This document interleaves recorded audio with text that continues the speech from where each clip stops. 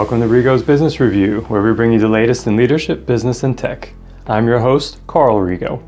Join us each week as we share unexpected insights and underreported stories from the world of business to inform, uplift, and inspire, and make you think. Thank you for joining us.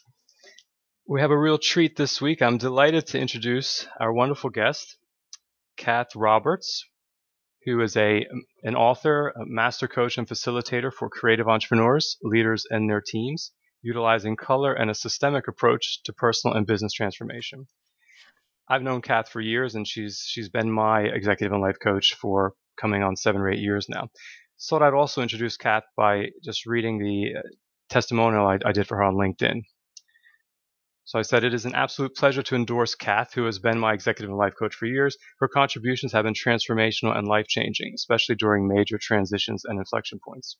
Kath is deeply intuitive and insightful and helps you get out of your own way, get clear, and stay on purpose. As a coach myself, I am very discerning in what I look for in an advisor, and Kath is truly one of a kind and has consistently exceeded all expectations. I can't say enough positive things about her. I'm going to run out of space. The more we become aware of our own fundamental truths, the more we can fully embody them and become all we were meant to be. Working with Kath uplifts, supports, and challenges us to break through and do just that. I highly recommend it. So Kath, welcome to the show. Thank you so much for joining us. Is there anything you'd like to add to that introduction? No, Carl, I think that was delightful. Thank you very much. I'm just really glad to be here, actually. Great. So I've given that bit of background on you, just to say, so how do you spend your time now? What are you up to currently? Well, so I'd say that 50% of my time is very much the doing aspect of the coaching. So working, one-to-one with individuals on their specific goals and objectives. And then I'd say that 30% of my time is really in the creation. So working on new material, actually, and collaborating with others and running programs. And then I always like to keep 20% of my time to myself. It was something I learned really early on in my career, of allowing white space in the diary. And that's that time to be able to respond, the time to be.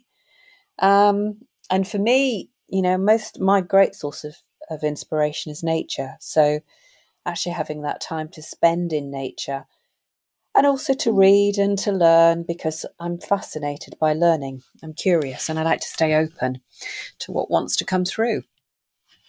So that's really how I tend to break down my time these days. Great. And so how did you come to do what it is you're doing now? And we'll talk about that. And then after that, I guess I'll tell the story of how you and I first met, which is an interesting story. Yeah. So I guess if we go right back into my early career, well, I spent principally over 20 years of my business life in 2 sectors. The first was retail with Marks and Spencer PLC, and then I moved into recruitment with Michael Page International. And you might say that both of those sectors were really principally involved with people and selling. So in my retail days, I was a commercial manager. I worked in stores, so I was a generalist. And actually, I really enjoyed the variety of what that gave me, and I suppose the skills that I picked up along the way. And I got involved at the time with some fairly interesting projects. Of course, this is very much the focus these days, but back then, it was when stores were just beginning to wake up to the idea of regionalisation and planning in that regard.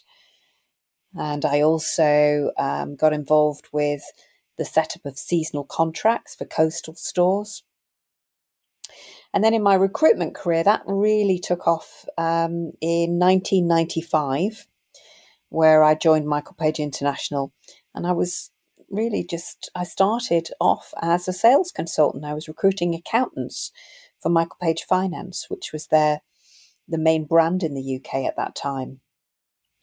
And if I had to say anything about I suppose those years in the corporate environment, I think the main focus for me was always an interest in change. So coaching has been a natural progression, in fact. And you might say that I suppose I had the credibility of those business years, having actually literally been in those operational roles and worked my way up to the main board, UK board, in my late 30s. And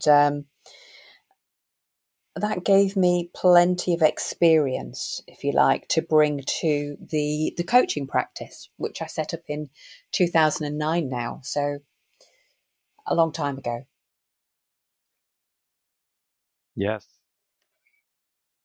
So there were several kind of key transitions there in that story, I suppose. I remember you and I had spoken in the past about kind of what inspired you to make the move from being within a big corporate FTSE 200, FTSE 250 company, and then to take that leap to, I guess, being an entrepreneur and then full-time coaching. Could you talk about that a little bit? Yeah. I think having experience sitting on a main board, and it was a plan that I'd had from very early on. I was always very ambitious, wanting to climb the corporate ladder.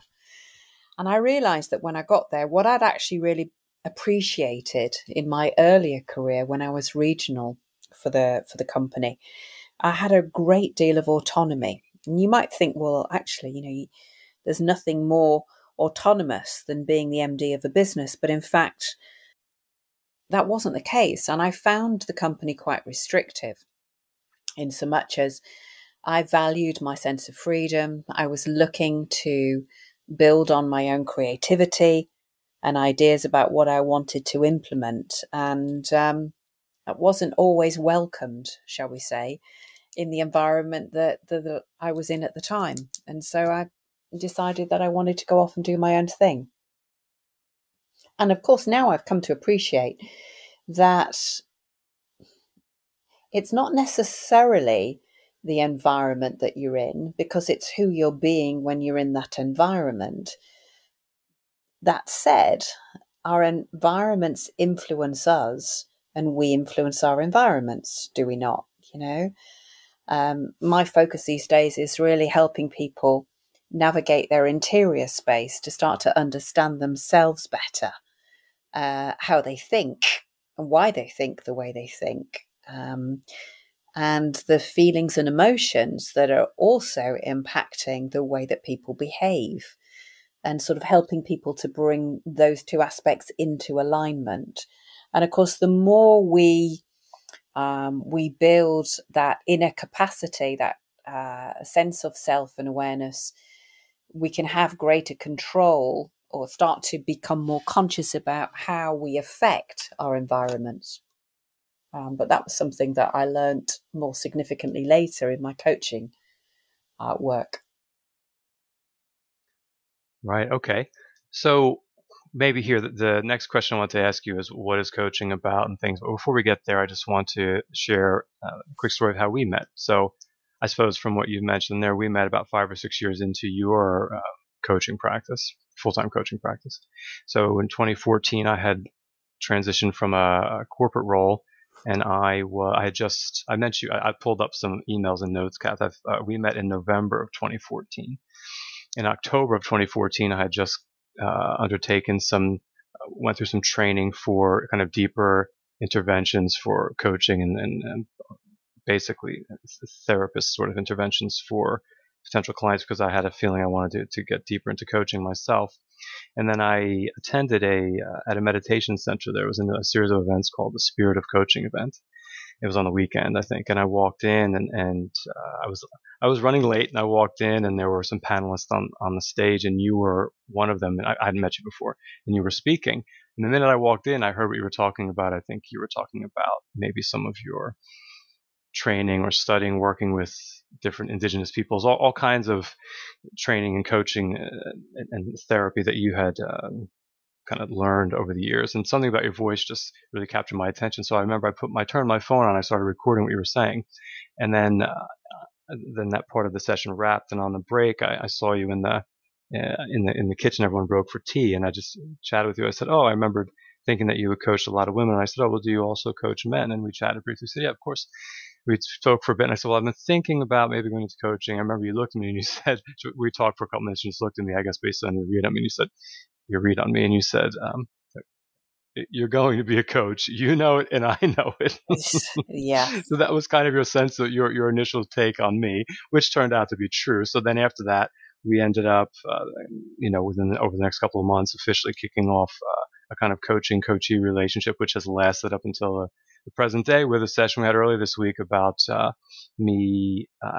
I always say we can all.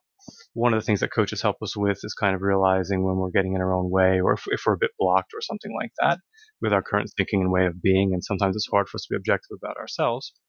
So we had a really great session there, which got me back to being in flow again. So thank you for that. But just wanted to mention that's kind of how we met. And then since that time, I officially launched my own company and have had lots of ups and some downs along the way. And Kath has really been, I think I mentioned in the pre-call, I said, Kath has been one of the secret weapons, one of the secrets of my success over that time. So coming back, just want to acknowledge you for that. And then just coming back. So on that note, from your perspective, Kath, I call you a master coach, and I know you're not so big on titles and things, but to me, that you are. And so from your perspective, what is coaching about? Okay. Well, so first and foremost, coaching is about self-reflection and building self-awareness and understanding. Is it not true that the more we know about ourselves, the better able we are to understand our impact on others? And so coaching is fundamental these days to effective leadership, as we've moved away from a sort of training based way of looking at human behavior, even though there's an important reason for training in companies and such. But coaching is really about training thyself. It's about starting to understand why you do what you do, what drives that focus, where your passions are, and how you can be your best self every day. So when we look at the coaching world as a whole, I often get asked the question, when I actually tell people what I do and I say I'm a coach, people want to label me, what do you mean you're a coach? Are you a life coach? Are you a business coach? Are you an executive coach? And of course, that's how we've come to understand or describe coaching, haven't we? We specialize in certain areas. And I'd say that I'm really working in the area of transformational coaching, but I'm actually crossing boundaries because actually I'm both a therapist, a mentor, and a coach. And there'll be times when I will need to step in and mentor somebody. There will be times when a therapeutic approach is required. But again, I don't tend to look at the world from a sort of these separate boxes. I tend to look at my coaching process because it's considering the whole person effectively. So I'm looking at it from a holistic way of being, the body, the mind, and the spirit. Understanding that we're complex beings as individuals, we've got many relationships, and each of those relationships impact our lives. So, for example, you might have a relationship to money, a relationship to your family, to your friends, to your work. And of course, the most important relationship is the one to yourself. And all these systems, as I call them, they're interdependent. And there are different facets and different dichotomies that can throw us off track. So coaching for me is helping leaders uncover the unseen elements in their world. It's sort of helping them get unstuck, unlocking that innate power by discovering what exists truly inside of them and acting from that place of deep knowing. Because the world doesn't need more knowledge. The world needs more wisdom. And it's from this knowing space that we can act more wisely. So it is that transformation from the inside out, and it is about shifting your inner world so that your outer world will reflect all of that. And I think that's really important when you look at, there are so many examples in the world today, Carl, in business and in politics and in all sectors where there's misalignment because people are not walking their talk. And we are meant to perform. That can be punishing. And I think this whole last few years has made all of us perhaps a little bit more aware, the great realization around what's truly important to us, and how we respond to that. And I think that's changing focus. And that also is starting to impact business more and more, where people are starting to understand how we unlock the spirit of business, or, how we can have human flourishing again, full engagement, but not by this focus or this over focus on profit and productivity. Right. That's the proverbial you and I talk about sometimes about, you've said sometimes we need to slow down just to then speed up, right? Speed up, that's right. So another way of looking at that is I talk a lot about time and space, because invariably the people I work with would say, well, I just love to have more time. And actually, time is about the doing element, and space is about the being element. And of course, the minute we create space in our minds for self-reflection, we tend to become re-inspired. And it's actually the inspiration that builds the novel thinking, that brings the innovation through, that allows us to up-level our thinking so that we can actually achieve more with less effort. So it's about the balanced way of being, moving between the being space and the doing space, the time and space, feminine and masculine principles that actually enable sustainable performance, because it's about balance in everything. And that's the one thing nature teaches us, balance. Right. So I'm feeling called to just share a little anecdote that backs that up. People may think that some of that sounds like an idealistic view of the world. Or there's a gentleman I follow online. His name's Brandon Fluharty, and he was an enterprise SaaS salesperson who he talks about, the hustle model is outdated. It's not really working. So he talks in these terms. So I'll speak in these terms. He said he's an ex-professional football player, as in soccer, for those in the U.S., for example. So he's used to peak performance and high performance. So he was running the hustle model, where take more meetings, do more calls, fly all over the country, work around the clock and run yourself ragged, basically. And he said he was making about $200,000 a year running that playbook, but it was exhausting him. And then he said he made several different changes in terms of moving into an industry where it was rapidly growing, and what he calls find your own kind of crack in the universe, some paradigm shift. So he found a big opportunity there, but he also shifted his focus. Instead of just looking at activity-based metrics, he started tracking his own performance and let's say health around three Thrive metrics. The one is health in terms of sleep, maybe exercise, meditation, day to day. The second is deep work. So how many of those, let's say, hour and a half, 2 hour, even 25-minute focused work slots did he have? Just as you said, Kath, creating white space to be able to think, be and do rather than just doing.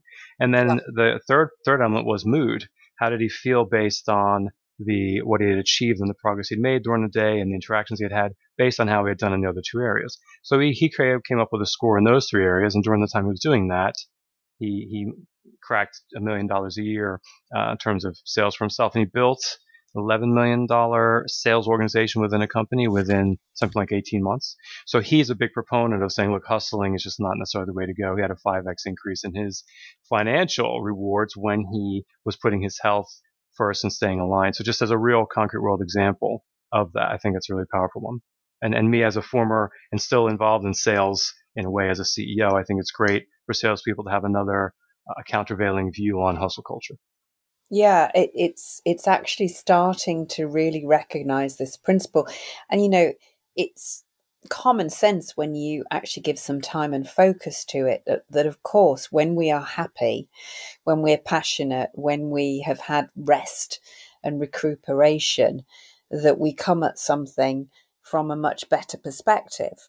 And because we have more energy. And yet many people are not stopping to reflect enough on this important aspect of life. Yes, so I want to segue about to the next section of the interview, talking about what makes a great coach, and then after that we'll get into some of the benefits of coaching. But for starters, based on how you describe and outline coaching there, from in your view, what makes a great coach or an effective coach? So for me, coaching's an art, it's not a science. So I'll start with that. And yeah, there's a number of things I would say about it. Firstly, deep listening. You can never underestimate the importance of listening.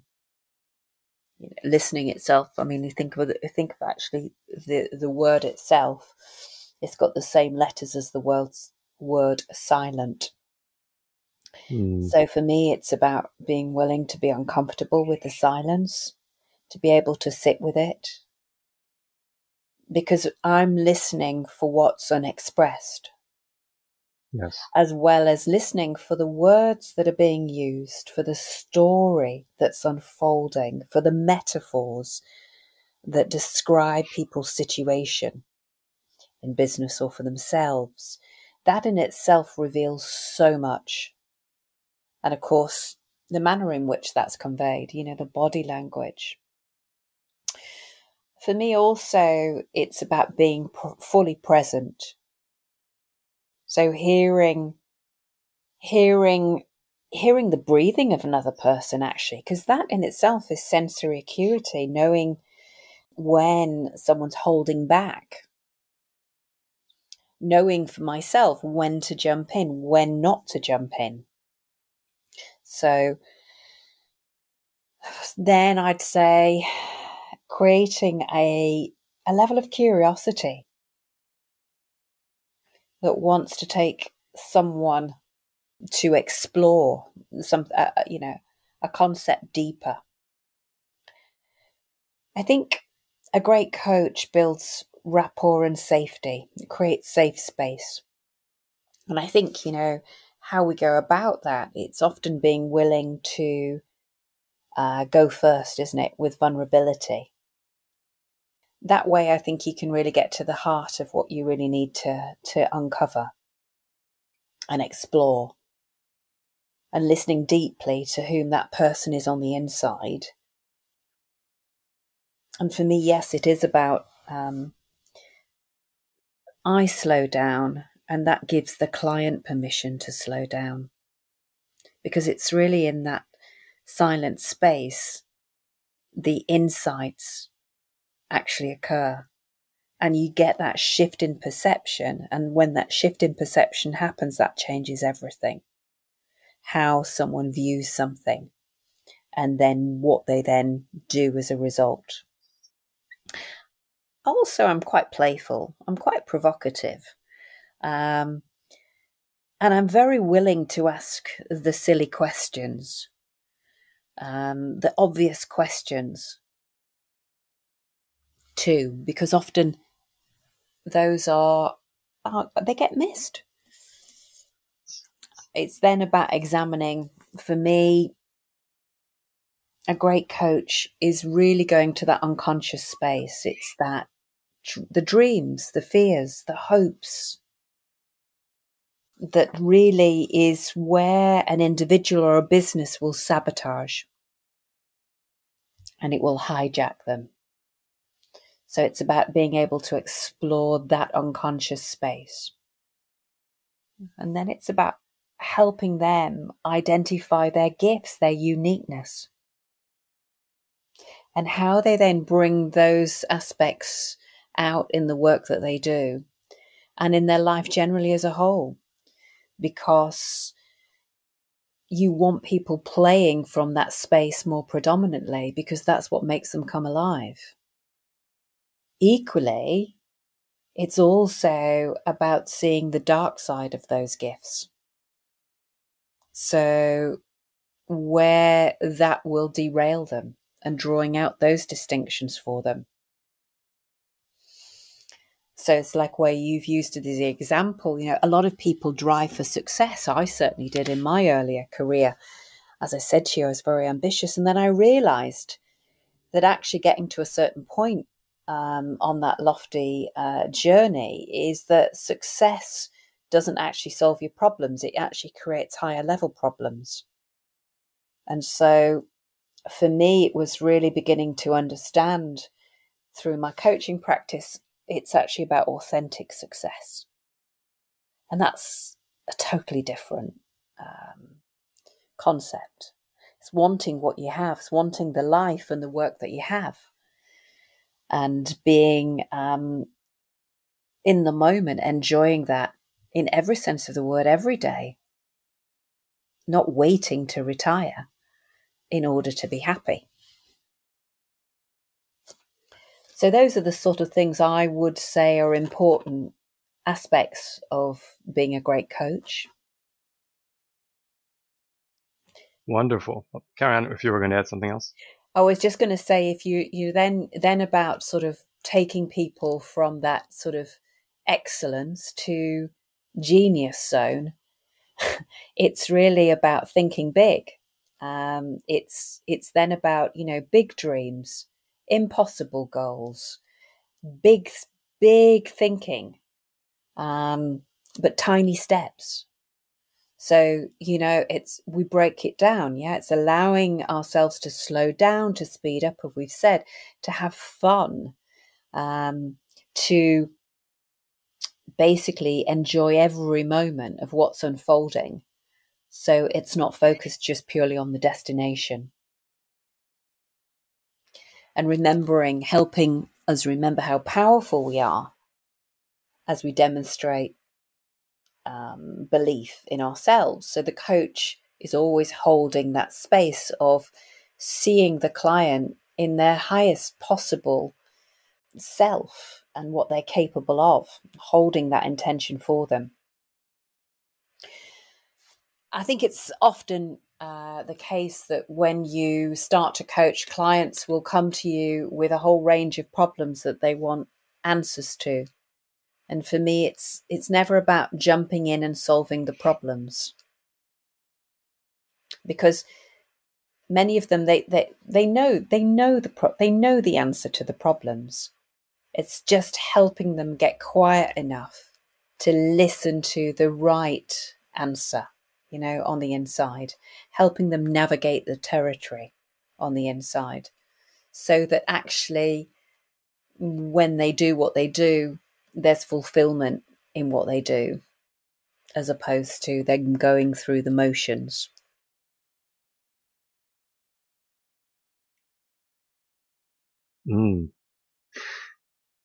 Well, there's a lot there. You covered a lot of ground there. That basically that could be the rest of the interview. Everything you just covered there. If we go a bit deeper in there, just to clarify, to say the Brandon Fluharty story. He had a triggering event which tipped him into this. He had a mini stroke, I think, in his 30s at a certain point in time when he was running the Hustle playbook, which kind of forced him. It was one of those undetectable ones, or it happened, but then they couldn't figure out why.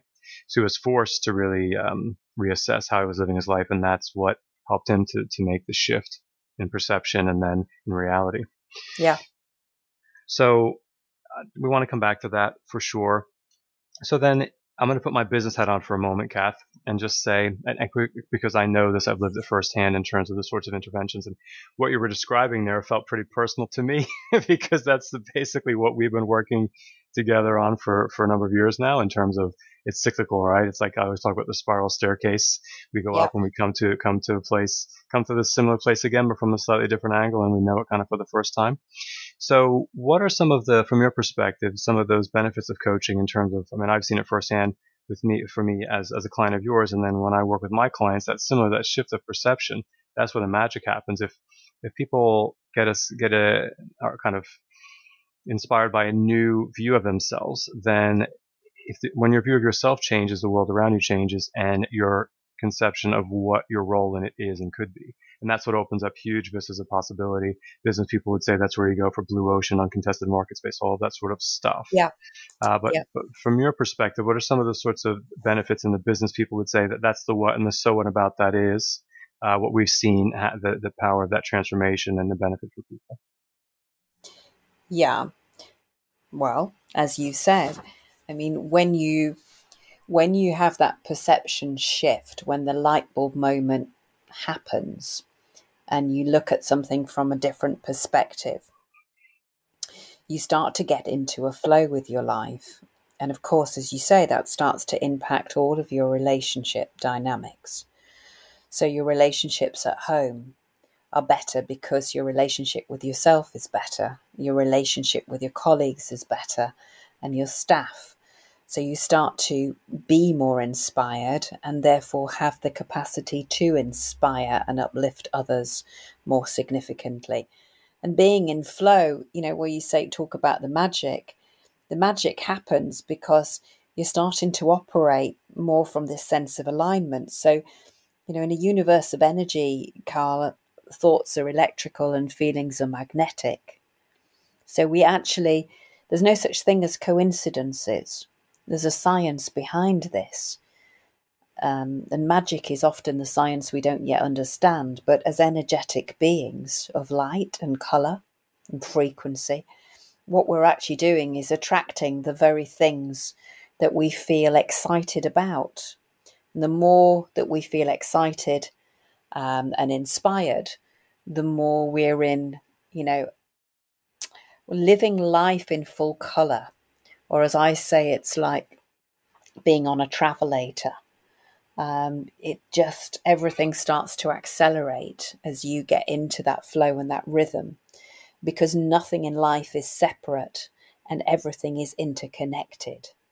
So if individuals are drained of energy, if they're tired, if they're uninspired in what they're doing, then that too will have detrimental impact. And I think everybody understands that in the context of the world we live in and the mental health epidemic. But I don't think people have perhaps truly appreciated the power of possibility when we start to move energy in the right way.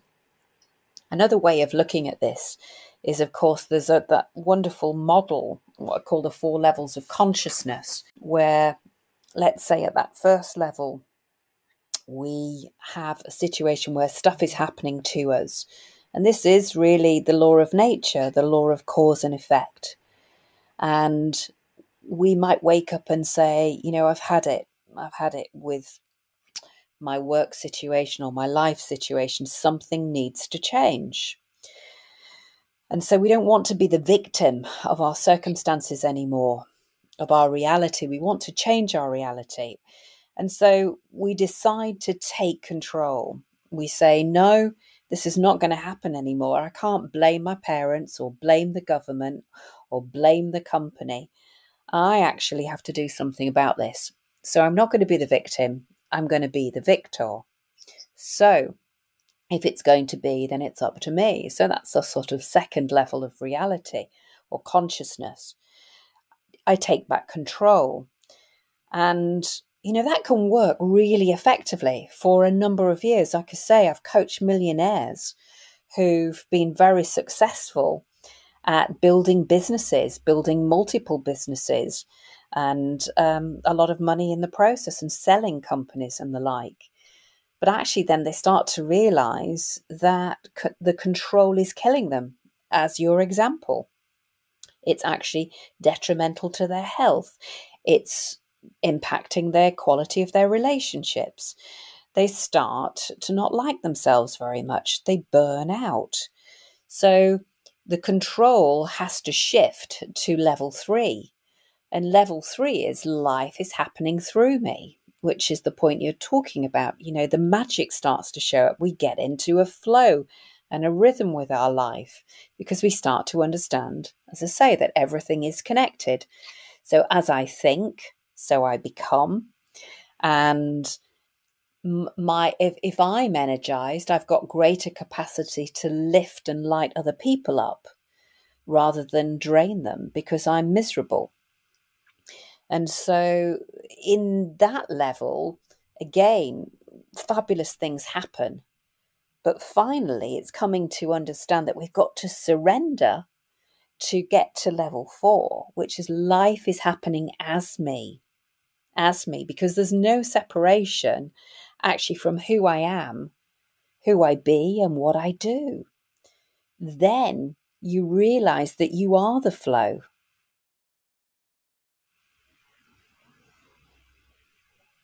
I don't know if that takes us off tangent somewhat, but I love that model. It's one that I share and use a lot in conversation with people, and I think it's very powerful.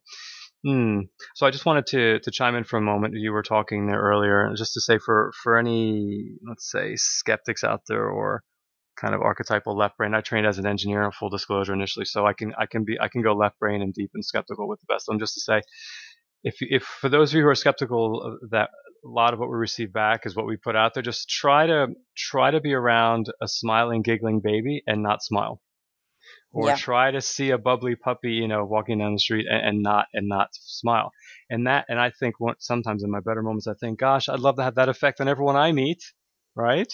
Because even if you're having I was having a stressful day the other day, and I was walking, and a gentleman had a backpack with a little baby puppy bulldog in there, and I didn't expect seeing this puppy up at shoulder height. He was so adorable. Just kind of broke me out of my mental pattern I was running there. So I just wanted to kind of mention that, and in our own lives, I would say some of the power of coaching is to make us aware of where we are on those 4 levels of consciousness or awareness. Are we operating in that to me mode, or are we in achiever mode, but pushing so much that then we need to relax and relax into the flow and become more receptive, and then going on up to the as me or kind of unity level there, where you're like Neo in the Matrix when he has that revelation that it's all connected, and as you say, there's no separation. Which, in my experience, those are some peak experiences. And then our job day to day, I think, is to become to be as aware as we can be and as awake as we can be, to slip into the right flow that's appropriate for where we are in the moment and who we need to be.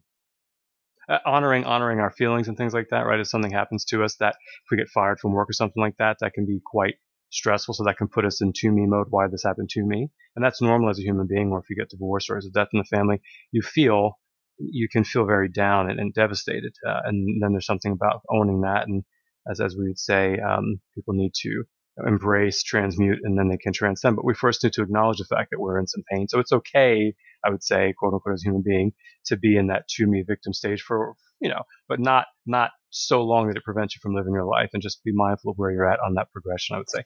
Turn it back to you for any other commentary on that, just my view of the world on it. I think I would just add that, of course, none of us are going to go through life without experiencing, the ebb and the flow, the up and the down, nature.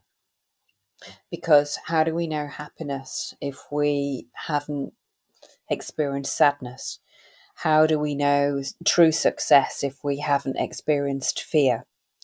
So these are just states, and it's learning to move through these states and not becoming too attached to them, recognizing that they're temporary and they will pass, and recognizing that it's part of a process of learning about our sense of self. And if we've not experienced any difficulty, we typically don't tend to learn when life is going well. We only tend to learn when life is more challenging. We learn much more about ourselves and we grow through those episodes in life.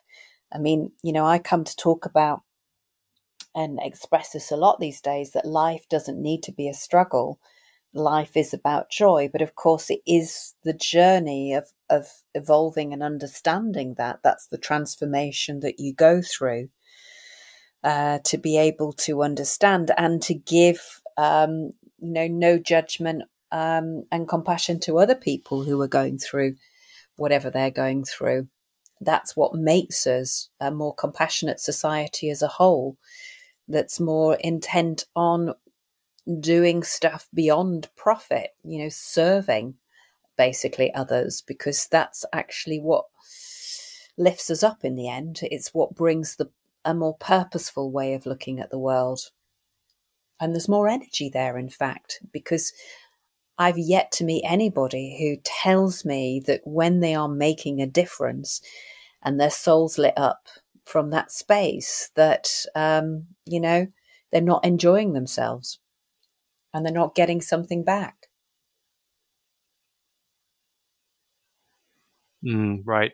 So I suppose where we can go next is, you mentioned the word transformation. Maybe we can talk a bit more about that.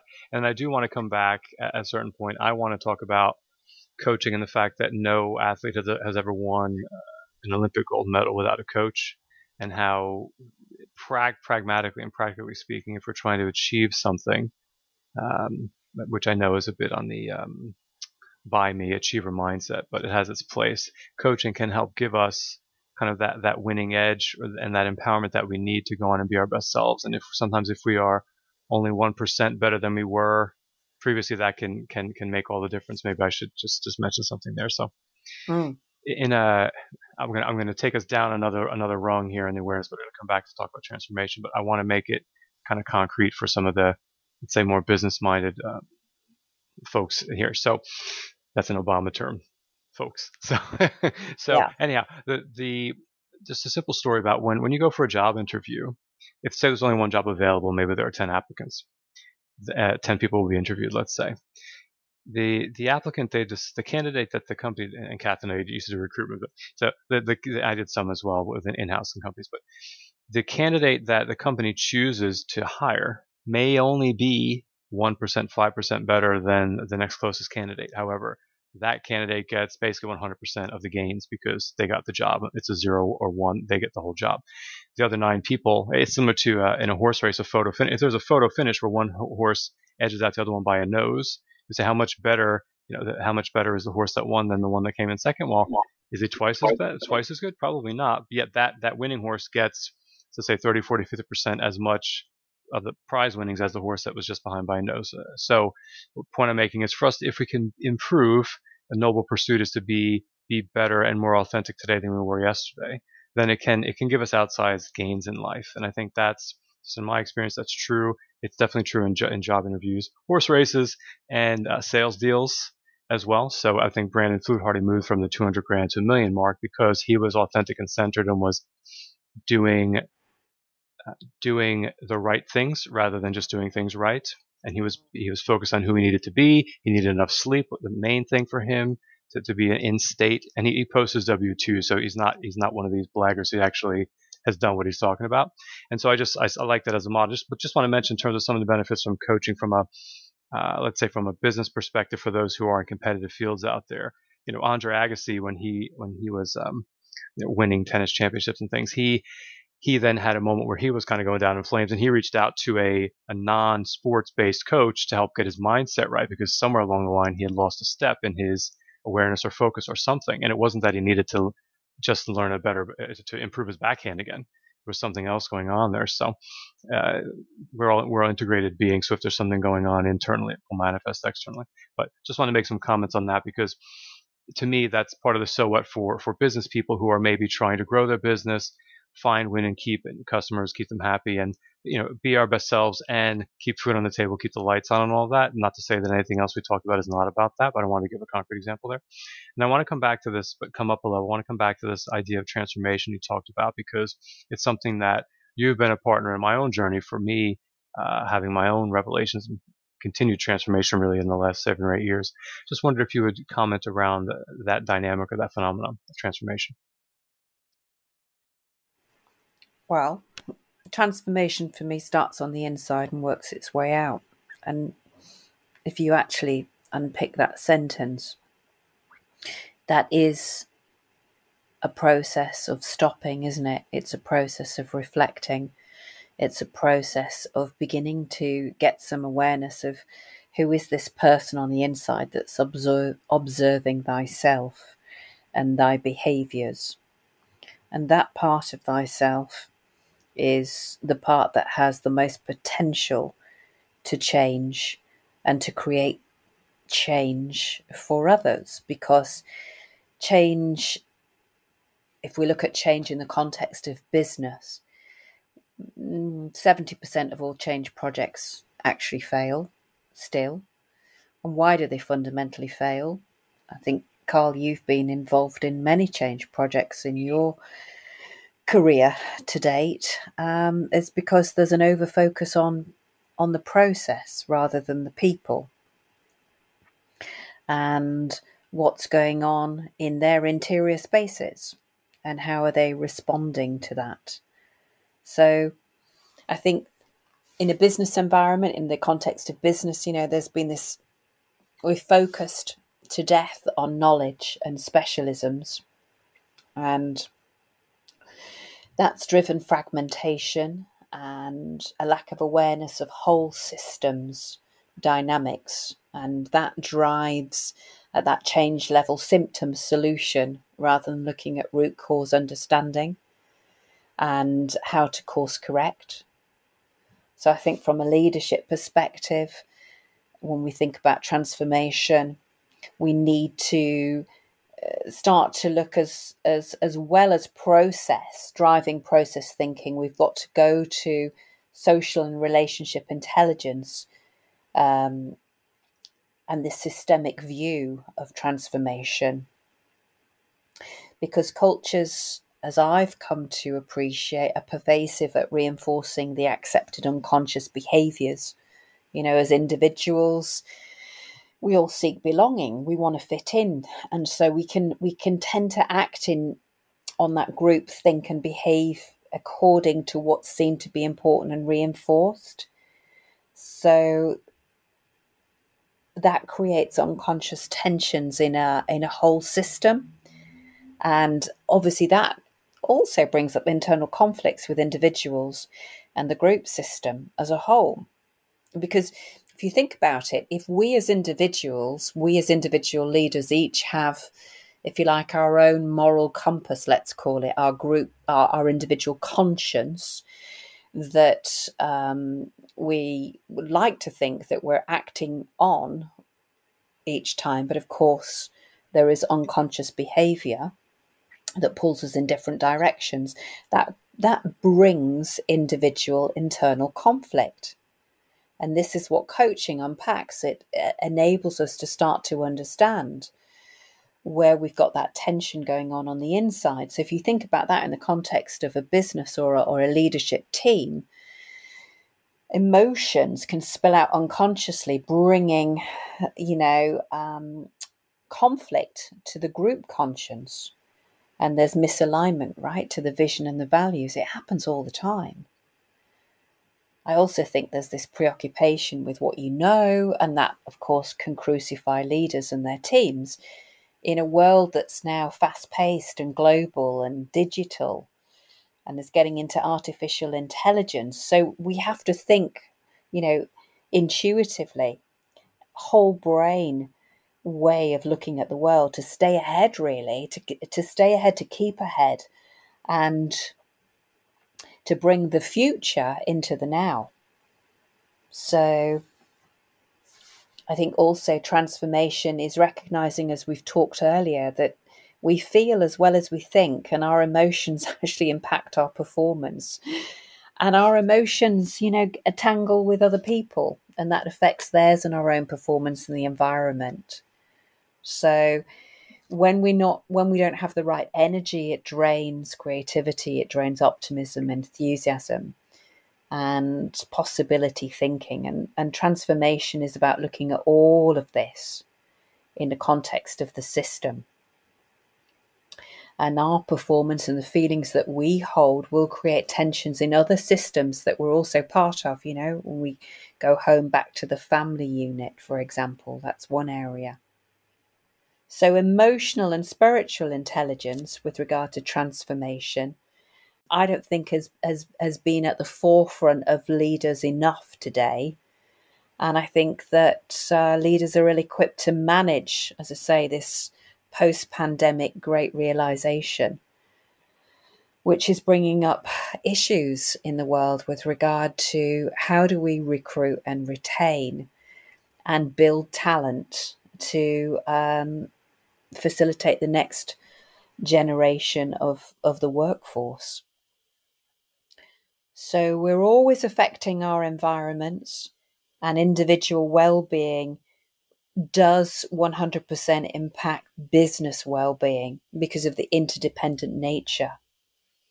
So this is why I go back to the point. We have to go back to that knowing space to act. And yet the majority of us are too busy or too distracted to understand this importance of time and space and to know how to listen to our own body's intuitive wisdom, because that's really where all the answers reside. But of course, that is about taking the time out, slowing down, listening, becoming more conscious of all of that. And I think, transformation is really starting when we look at in the context of what do people want from their lives and from their work, is seeing nothing is separate. So I think more and more in the West, as we become more educated and more aware, we're looking for the desire to do stuff that matters. We want to be we want to be rich, but not time poor. We don't want to be a fraud. And we want to show up authentically. We want to go beyond profit. We want to think more about community, moving away from just competition, looking at cooperation, looking at fulfillment in the context of work-life integration. I'm not saying these are all areas that occupy everybody, but yet a lot of people who are driven to want to be the best they can be, to want to start to look at, what is that sense of purpose that they receive from their life and their work, invariably get into grappling with these concepts. And that is transformation. It's transformation from the inside out. So I just want to chime in there with a couple thoughts and follow up, let's say, items there. So I suppose I want to share. Well, let me talk about what transformation is. So I just pulled up, the Cambridge Dictionary says to transform is to change completely the appearance or character of someone or something, and especially so that thing or person is improved. So that's one take on it. And I think I want to add to this, because transformation is a word that's thrown around a lot in business circles, and in my mind, that you mentioned, Kath, I have done a lot of change and transformation projects. So change, kind of Carl's view of the world, is change is evolutionary and transformation is often revolutionary. There are many companies talk about doing transformation, and really they're doing different levels of change, which is fine, but qualitatively there are some differences. So in terms of you can change, if metaphorically, if you were to take a butterfly and help it change its colors, that's fine. It's still a butterfly, just a different type of butterfly. But when the caterpillar goes from one form to a completely different form, that to me is real transformation. And the thing about it is, there's this famous poem or quote. So just when the caterpillar thought it was over or the end was near, it suddenly transformed into a butterfly, right? And I would say it's on this note that life is both, in my experience in working with you, has helped to highlight some of these things. Life is both journey and pilgrimage. It's a journey in the sense that a journey is typically, we know we want to get from A to B. We leave to go from our house in the morning to go to work. We know the route we're going to take. That's a journey, and along the way we may have some adventures and everything, but that's fine. But there's a predetermined destination. A pilgrimage, let's say in a non-religious sense, is you embark on a path, not really knowing who you're going to be at the end of it or where you're going to end up, because you're in a process of unfolding. You're just following and staying close to what is true to you, or as Mark Nepo would say, staying true to what's sacred in you, what feels right and most true to you. And that may take you way off course And you may go out thinking you're going to end up from point A to B, but actually you end up somewhere completely different. And in that process, you are transformed in a way that you may not have been able to foresee. And that, to me, and along the way, that can be scary. So Michael Beckwith always says that the ego, part of the reason why it's scary is that the ego cannot tell the difference between transformation and annihilation, because of the caterpillar, once it became a butterfly, it can't go back to being a caterpillar. The caterpillar is gone, but it has evolved to a higher form. So do we. But I would put my hand up and say it can be really darn scary along the way sometimes when you can't foresee, you can't see what's happening beyond. It's like driving a car at night. You can only, the headlamps only let you see so far ahead, and you go as far as you can see them, and you get there, you're able to see farther.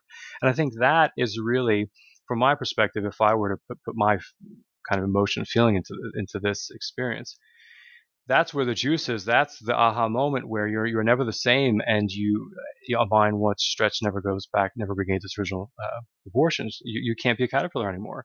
And then how do you stay true to your butterfly, the butterfly version of you, when you still have some caterpillar tendencies, maybe?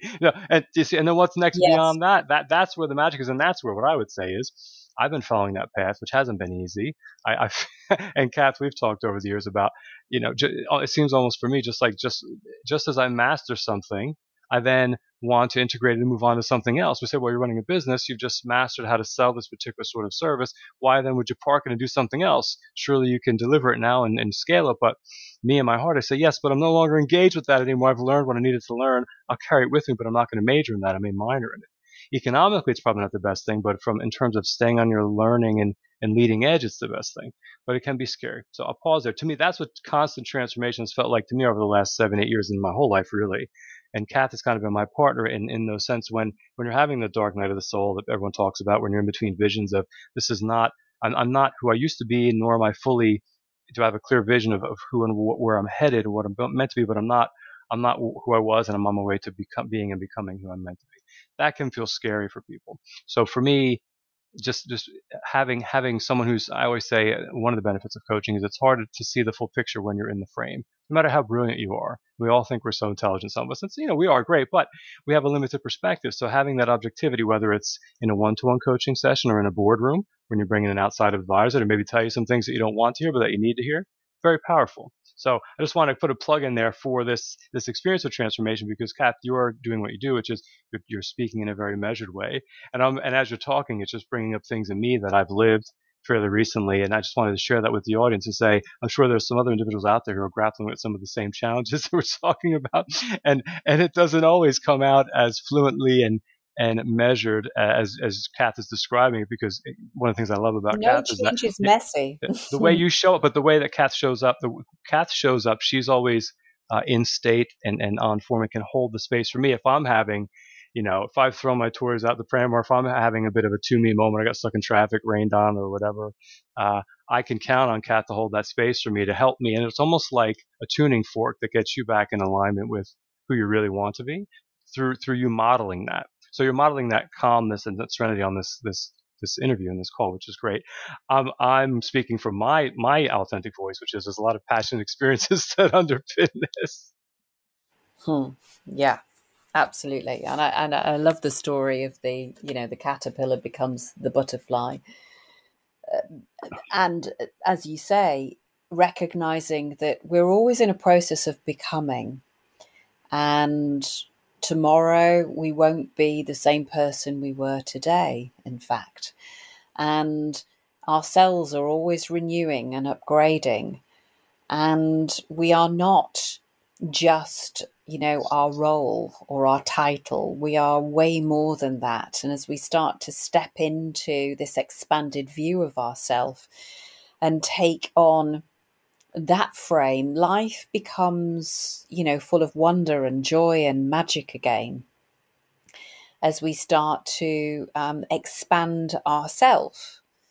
But it's also about being brave enough to let go of needing certainty on the path. And the certainty, of course, is about control, really. So we're back to that. We're really in level 2 again as we expand. Of course, we want to feel safe, but if we apply level 2 consciousness, then we won't get to that next leap. And the next leap is really starting to trust that we live in a benevolent universe, that everything is there and available for us, and that as long as we trust in ourselves and our intuitive intelligence, then we will grow and continue to master, if you like, the next leg of the journey.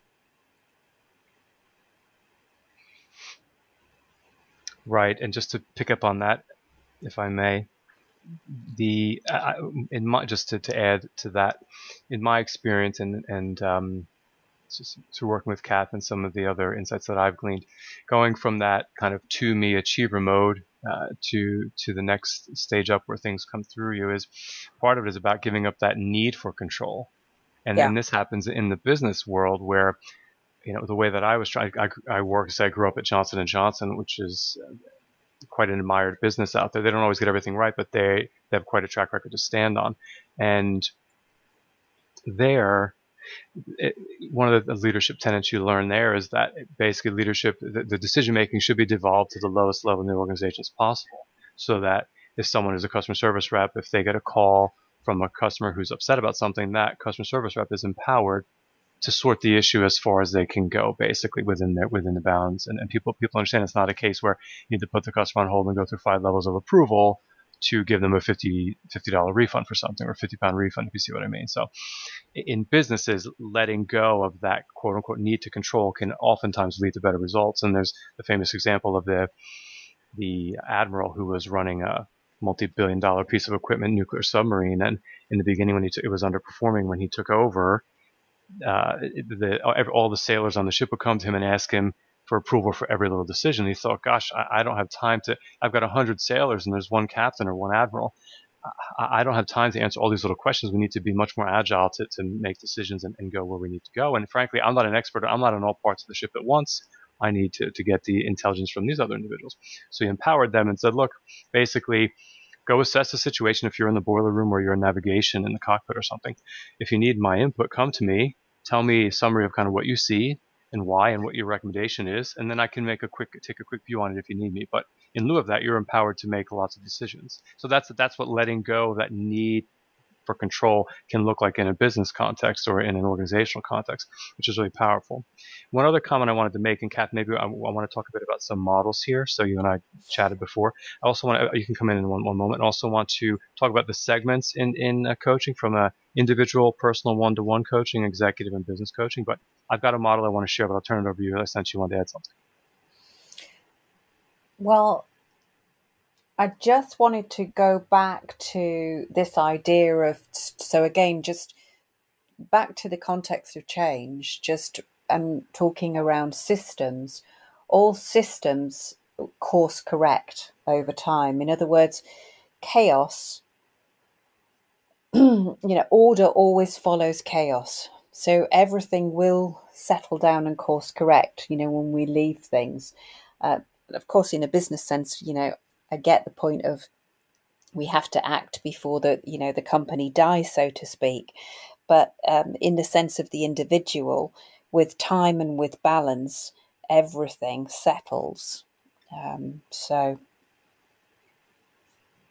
Great. Okay, so I want to share one simple model that I use with some of my clients in terms of performance coaching, back to kind of business context, and all these kind of levels. The transformational coaching. I spoke passionately about personal transformation. Organizations transform, they're composed of a group of individuals, and sometimes factors can inhibit progress along the way or performance. So there's a very simple model in business coaching where we talk about potential minus interference equals performance. So we may have some really great grand potential. I believe all of us do. However, there's some forms of interference that can prevent us from performing at our best. So that interference can be internal, emotions, mindset, heart set, and then there can be external factors in the economy and otherwise. And just thinking through and facilitating through, working through some of those, breaking out some of those internal and external forms of interference, looking at that in a business context can often it often relieves a lot of tension in the room if people are speaking honestly about it. And then you can almost do some management action planning around that, taking some concrete steps to alleviate some of these challenges, which many, let's say, upper management may not have even been aware of what some of the interference was down the chain. So things like that, just in a practical sense. And then I want to talk, Kath, also, you mentioned about the different sorts of practices and hats that you wear. You talked about coach and mentor and therapist and things like that. From my perspective, I've seen there's a spectrum from where I sit in terms of individual one-on-one coaching with an individual, whether it's in a personal context or a business context. Then there's helping them get the results and achieve it, to be who they want to be in their lives and achieve what they want to achieve. Then there's executive coaching, and then there's business coaching. So there's a kind of continuum there. And from my perspective, I wear a slightly different set of hats than you, Kath. I don't go as deep on the therapy side as you because I've trained, I haven't gone in as much depth there. I have some background there, but I know that the edge of my expertise there. But the spectrum that I use with particularly business related clients, individuals who I'm coaching there, is there's a continuum of, let's say, consultant to mentor to coach. And as let me flip it around and say you can go from a coach, mentor, consultant. So with a coach, let's say non-directive coaching, that's where it's a spectrum from left to right if you picture. So the non-directive coaching is where the coach facilitates, but the client provides 100% of the actual content in the conversation. Non-directive coaching. Yeah.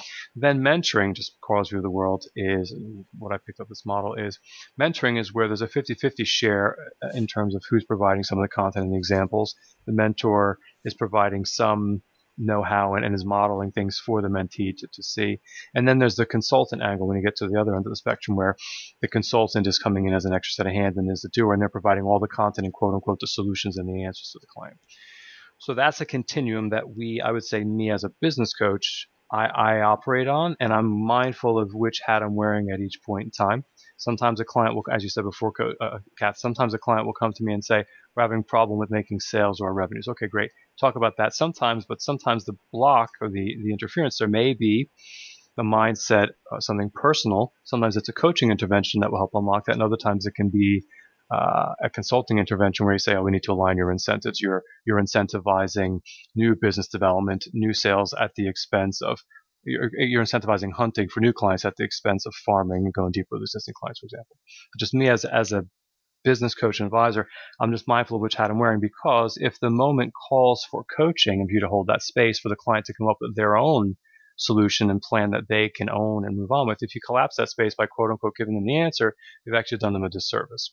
Now, and I'll pause, and at the same point in time, there are times when me as someone who believes in being world class and modeling success, and you can learn that from people who've been the best in the world. Sometimes you can't facilitate people in a business context into world class best practice if they've never seen it. So there is a time, if you're in the coaching realm, advisory realm, to realize there are times where the client may end up with a suboptimal solution unless you take that coach hat off, put the advisor mentor hat on, and say, and here's how I've seen that done well elsewhere. Because I see sometimes coaches or consultants end up stuck in one or another lane when really it's what you said before, Kat. Holistically, what is the big picture view on what is required for that moment, in the moment? Exactly. And that's, coaching some, senior leaders and entrepreneurs, the value of being able to then mentor in some capacities is very, very useful. But like you say, Carl, I'd always encourage facilitating coaching, enabling the individuals to find their own answers more often than not. Sure. Okay. And then I suppose if I just made a comment about kind of executive coaching there. So, and here's where just me, if we're going to go a little deeper into the coaching industry itself. So there's individual performance coaching where you're like life coaching and things like that. You're helping people with the GROW model. What's their goal? What's their current reality? What are their options? And what's their will? How strong is their will to achieve that and take those actions? That's great. And that can take you so far. Then there's, if you do executive coaching, I like the teaching of Mary Beth O'Neill in this context where she says the role of the executive coach in the boardroom is often, and welcome if you on this, Scott, is sometimes and oftentimes to support and challenge the client and essentially, hold that space for them and then kind of confront things, kind of take the bull by the horns, and then hand it back to the client in that sense, for almost holding up a mirror to the execs. And just one other point I'd say there is a nice, when I'm working with executives, I like to, you can assess executives in 3 different dimensions. As executives, we all do 3 things, right? We communicate the territory, build relationships, and deliver results working through other people. So any executive does those 3 things. Now, you may prioritize them differently. If you're new to the company, you may prioritize building the relationships before you then communicate the vision and all of that. But it's a nice, simple 3-part framework. Again, it's from Mary Beth O'Neill, but I use it a lot with my clients. I'm big on the rule of 3 and simplifying the complex. So that works really well for me. And then the business coaching side, I would say more in a small business coaching perspective, is where sometimes even the coaching academies and things out there, the various schools will talk about, there is a time there where you need these MBA style 2x2 grids where the business is stuck and you got to figure it out. And that's where you then put that other hat on of you're a bit of an advisor, you're helping them with their time and the team and the money, and those are that tend to be some of the major challenges in that business. You're helping more with the strategy, and then the line can blur between you as wearing the coaching hat and the advisor who's given some content and strategy frameworks. So that's kind of what I see, what I've seen in the market in those spaces, and my way of being when I'm interacting with clients in each situation and whatever's called for in the moment. Just wanted to share that because I think those are some powerful distinctions that I've made, and they're helpful for my clients as well. Right. We've mentioned that it is important for coaches to hold the space with their clients, for the clients to, it's an enabling sort of space. How do you stay clear and centered to then be able to hold space for others? You mentioned you like time in nature and other things like that, but what sort of practices do you employ? Well, very much it's about practicing what I preach. So I'd already talked earlier about having white space in the diary. And that is about giving myself the space to give to myself. Because when I know that I'm rested and well balanced, then I can hold that space for other people. So, as I say, I am curious, so I'm always learning. I'm always reading and just working on new material, what inspires me, what uplifts me. And it's really from that I can then give to others. Because as I say, you can't inspire anybody unless you're inspired yourself. So I think that, it's about balancing everything that we do. So giving to a time for exercise, time for sleep, time to socialize, time to work, and just really, practicing all of those elements in the right way. And I think gone are the days where, I am the ultimate reformed workaholic. So I'm trying to follow in your footsteps, Kath. I'm trying. Yeah. The first, 25 years of my life, not so, Carl. And of course, learned that the hard way, feeling very burnt out, actually, at the end of my corporate career. So really instilling that and becoming all of that has been a journey in itself. I wouldn't say that I'm a great meditator, but I view life as a meditation. I think that's the difference. I don't sit and go, I need to do, an hour's meditation practice every day. I tend to have a consciousness around me of staying in that zone of everything I do is about coming to that place with who am I being? What are my intentions here? What qualities do I need? How am I showing up? What's required? And trying to be true to that, staying true to that. And you can't do that when you're working 24/7. It's just not possible. Right. And you can't give to others when you're depleting yourself. I remembered what I wanted to ask you about. if you were finished, I don't want to interrupt. Yeah, totally. So I do want to ask you in a moment. We can talk about that. I want to come back to who you admire, whom you admire, and why, what inspires you. But I wanted to ask you about before that. I wanted to ask you about kind of some of your favorite interventions or things like that. And I'm going to prompt here. So Kath, you describe yourself as.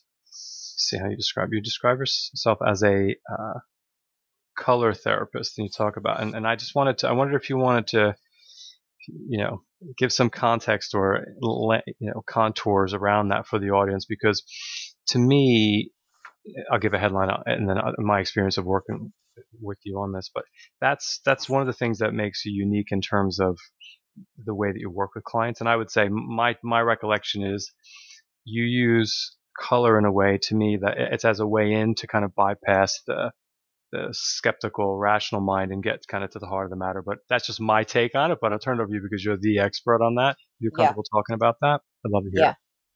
Well, if you think about it, imagine a world without color. Imagine a world that's just black and white. Life would be really dull, wouldn't it? And color for me is a fantastic tool because it's in the fabric of our language, our vocabulary, is it not? We will say things like, the grass is greener on the other side, or black sheep of the family, blue sky thinking, red rag to a bull.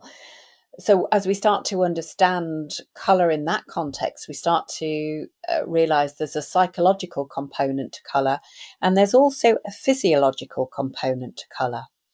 So when we literally wear different clothes, we eat foods, colourful foods, we design our homes in a certain way, it creates and impacts us, our moods, our behaviours, our emotions. So cool colours will calm the body down, for instance, and warm colours, where you tend to see in restaurants and the like, tend to heat the body up. So, of course, we tend to eat more, spend more time, hang out at these places. And, of course, in the marketing world, they've made an absolute fortune in understanding the impact that colour has in our consumer choices.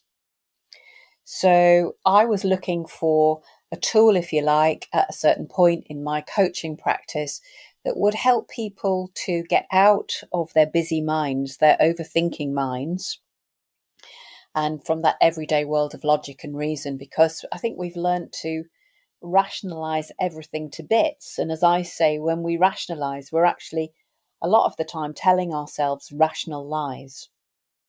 And so color was something I discovered and realized it's an amazing way of being able to access that intuitive part of us, that feeling part that knows, that understands, and that actually has all the answers.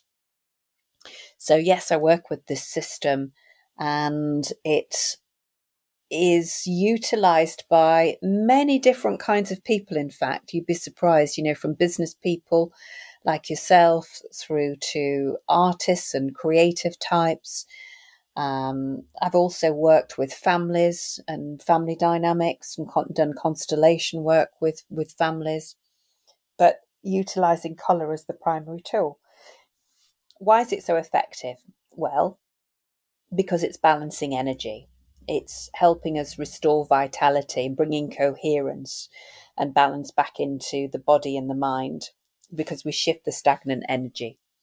It helps people unlock their potential, because they can start to find, if they can understand actually what they've been feeling was a feeling that, or was an unprocessed feeling, should I say, as a result of an experience that had happened many, many years prior, they can start to find meaning and acceptance in it. Then it's shifted everything. And of course, then when people start to get back into balance, then they're experiencing more of the positive emotional states that we talked about earlier, which are so necessary in the world, for building relationship, for helping creativity, optimism, enthusiasm, that whole self-belief and empathy with others. So I say it is the activating tool that helps you, what you say and what you do, is aligned with who you are, really. Because it's that process that helps us understand the dissonance of the experience in our consciousness and in our physical body between what we truly want to feel and think and yet actually what's showing up in the moment. So it's a bit like when you go back, Carl, and you were talking about the process of change. Yes, you were inviting the change, you were wanting the change, and yet there's still a part that's sort of locked into control that doesn't want to fear. Ultimately, that's what's behind control: fear of the change, fear of letting go, fear of not knowing, fear of not being enough. And so working with colour helps us just to understand more of our range, more of the potential that we hold. It really helps us to remember who we truly are.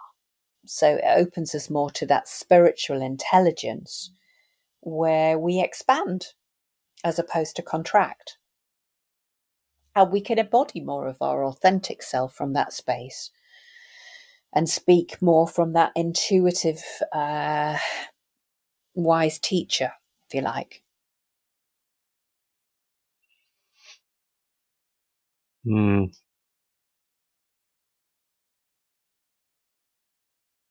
Mm. And I think it's understanding this, Carl, that, and you sort of hinted at it earlier. It's understanding that life actually is a high precision mirror. It's showing you both literally and metaphorically who you actually are, and nothing in life exists separately from you. That really is the biggest secret. The language of perceived memories, events, and things is showing you, revealing you to you, because the outer world is a mirror of your inner world. So when we spend a concentrated part of our life navigating and understanding our inner space, as I go back to from where I started, we transform our outer space. And so colour is a lovely way to explore all of who you are and who you're becoming, and how in that process you impact the whole, all of your relationships, your relationship to money, your relationship to your family, your relationship to yourself, your relationship to your work, the quality of your work. Because colour helps us activate that creative resourcefulness that resides in each and every one of us.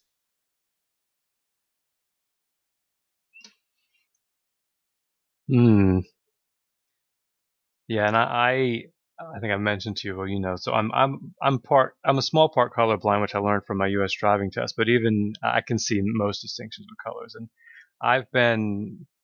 so color would not be an area that I would have thought that I would have naturally been drawn to. I mean, I like color, but I'm not a painter per se. I'm more into the kind of vocal arts and things. But I would say that definitely there have been some I don't want to say counterintuitive, but I was surprised at what it felt like and kind of what working with color in the way that you do it sort of shifts it has allowed to kind of happen, enable in individuals and groups. I mean, one other thing maybe you touched on, Kath, is that one of the things I've appreciated about me as a coach myself is that historically you've run group coaching retreats and coaching supervision sessions where you get, I don't know, 5-10 coaches in a room and you facilitate us through an experience of with us as coaches, and sometimes you use a different color interventions there, and it's like nothing else I've experienced in that regard. And I would say, again, just to give people a feel, you talked about the way that it feels walking into. So for me, right now, my flat that I moved into has a lot of white walls, but when I painted in my previous place, I had kind of light yellow and a little, I guess, terracotta sort of accent wall, and it just completely transformed the feel in the room. And so, as you described more eloquently, the colors do trigger certain responses in us consciously and unconsciously. So it's just fascinating to me to see how it can help unlock kind of new ways of thinking, feeling, and being in a way that each of us on our own, if we had not used that sort of intervention, we would not have experienced per se. So from my perspective, it tips us into a new or different sort of awareness, which is very helpful because it's just coming back. I think the Ogilvy team says, a new perspective is worth 80 IQ points. And from what you Yeah. said, Kath, spiritual IQ points as well, let's say. So I just wanted to mention that as my experience of having experienced that with you over the years. And maybe another way of looking at it, and again, it brings this back into the context of our lives in the business world as well. I say that, we, in any given moment, we're occupying space on three levels. And we've talked a little bit about, where we tend to spend most of our time or can fall into the space or the camp of overthinking, the world of reason, the world of logic, facts, data, what we're seeing in our outer world.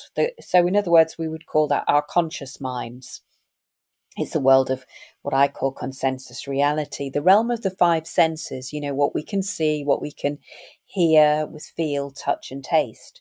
And yet all of us know on this call that we've got another part of ourselves that this is the sixth sense. And we activate that by going deeper into that second realm, which I call the dreaming level.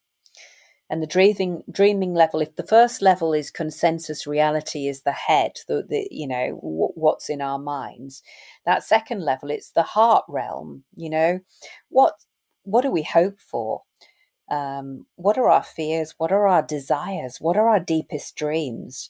And this dreaming level is where we are both the creator and we're created, because just as much as we're dreaming our worlds into being, other people are dreaming us up at the same time and making assumptions about us before they've got to know us, because we can't possibly process, can we not, everything that's going on in our outer reality from the five senses. We shortcut, we delete, and we distort, and we generalize. That's how we get through life, because it's busy. So we're dreaming one another up. So the dreaming level is very important. It's important for all of us to understand. It's the realm of our shadow self. It's the realm of our beliefs.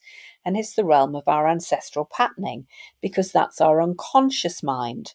And that's the gateway to the sixth sense, the knowing space.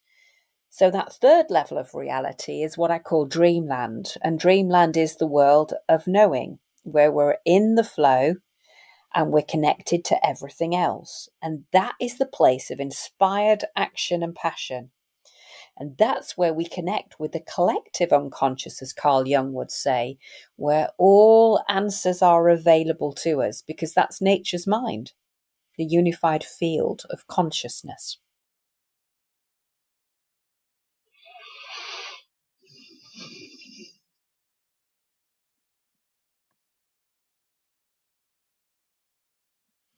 There's a lot there. It's very poetic to me. It's it's the way that I think now as well. It's very reminds me of Joseph Campbell, who is one of the kind of godfathers of kind of modern mythology and comparative religion and anthropology and things like that.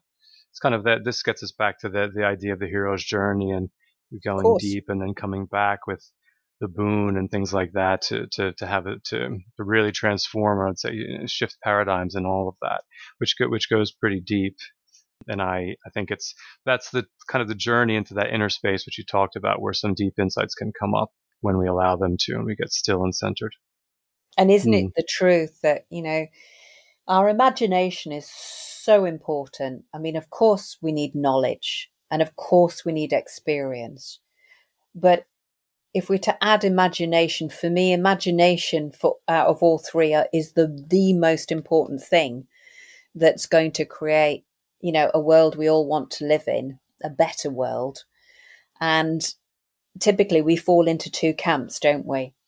People who work all day and don't dream enough, and those who dream all day and don't work enough. And actually, the truth is that if we all spent an hour dreaming before setting off or, about our work, then we've got a better chance of being able to fulfill those dreams, provided, of course, as I say, we are working on ourselves at that deep level of understanding around what are we believing, and are those beliefs supporting our dream, or are they taking us away from our dream?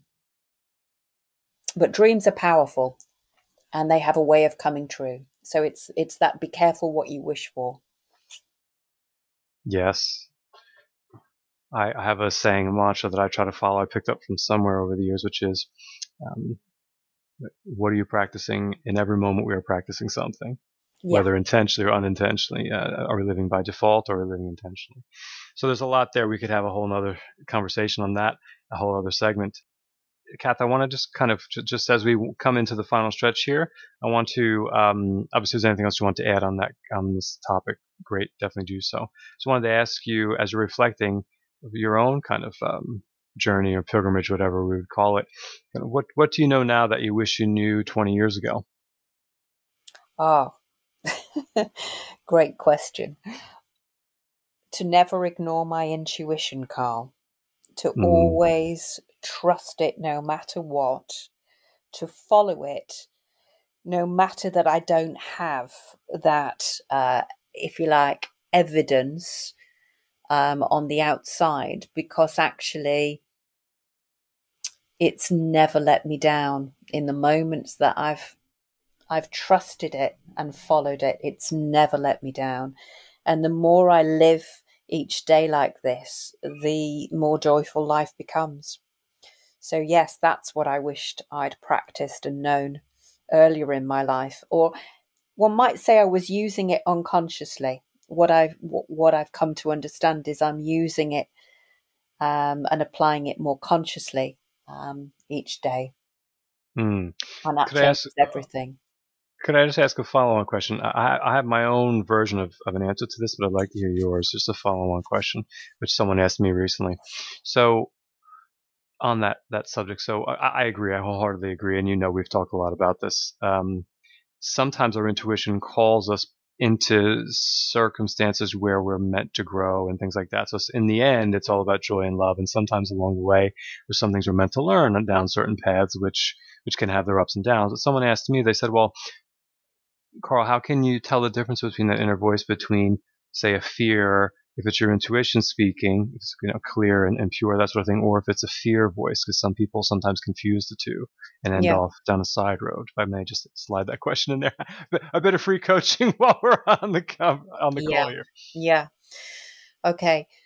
So I think confusion arises because many people talk about instinct and intuition being the same thing, and they're absolutely not.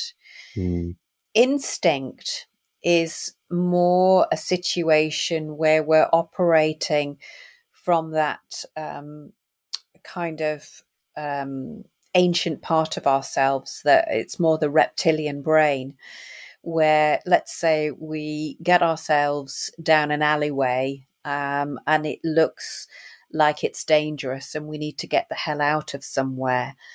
Um, so that's more the sort of instinct to teach us to move away from something quickly where we feel threatened and we need to be in survival mode. And it activates that part of the brain. That's instinct. Whereas intuition is always feels good, it feels right, it feels opening, it feels expansive. We might experience it with a physical sensation of, the hairs standing up on the back of our neck. Sometimes, that positive feeling inside of us, that warming feeling that just runs through us. But intuition is always a positive state rather than a negative state, and there's the difference. great. Okay, so we're down to our last question. I do want to ask you this one. I hinted at it earlier. So you mentioned that you liked, and I fully agree with this as well, in terms of one of the values I try to embody is to keep yourself inspired, so then you can inspire others along the Yeah. way. So, who are some of your heroes, or whom do you admire now? What inspires you now? I have read a prolific amount over my time, sort of from the traditional business leadership books, really through to the more entrepreneurial people, through to the spiritual. I Mm, think some of the classics for me, Napoleon Hill, Think and Grow Rich, which is way more than just about becoming a millionaire. It's that journey and what's involved in the whole process of actually becoming or realizing your potential and understanding your multidimensional self. I think that's a fabulous book, and it may not be well known to people in mainstream business, but in fact it has absolute relevance, I think, for today's business leaders, as it did, from when it was first published, years and years ago now. I love Seth Godin's work. Have you come across Seth Godin? Yes, yeah. I have one of his books and I've seen a bunch of his podcasts. He's the Purple Cow guy, right? Marketeer. He's the Purple Cow marketeer. He's written Linchpin and Yes. Tribes. And I just love the way he's really inciting all of us to become our own, our own businesses, really, and to market what we do. But he's very provocational, and he's teaching us to up level and see the world differently and up level our thinking. So I like what he stands for, and I would highly recommend him. Mm-hmm. If we're moving more into the realm of what I call the sort of spiritual intelligence, then there's no one better than Caroline Myss, because she goes deeply into all of this work. And again, something I've come to understand about how we are part of nature and nature is part of us. The laws of nature inform us. Again, we can look at it from a scientific perspective, or we look at it from that mystical, spiritual perspective. They're sort of both teaching us the same thing, that everything is connected. And as we start to connect and understand ourselves more deeply, then we can, get into a rhythm and a flow with the universe. So I love her work. And then from a creative perspective, as someone who loves to create and write, I love Juliet Cameron's work, The Artist's Way. Mm. And that's fantastic for anybody who feels creatively blocked and wants to unblock themselves.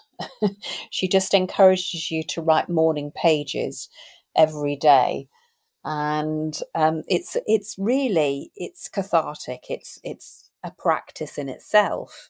And actually what she's encouraging you to do is to really get more conscious about everything that's going on the inside. That sounds great. I think I knew the first two, and the second two I'll need to look up. So that's great. I'll take that away. I'm a great book lover. Thank you for that. Kath, is there anything else you'd like to add, or any thoughts you'd like to leave our listeners with? I just want to reinforce this point. There are no accidents in life. There are no coincidences. And I think the more that we can look at life, everything as being sacred, everything has got something to teach us. Every relationship has got something to teach us. Then life becomes a lot more interesting, and we wake up to a whole new level of reality. Wonderful. And Kath, how can we follow and keep in touch with you? Oh, yes, good point.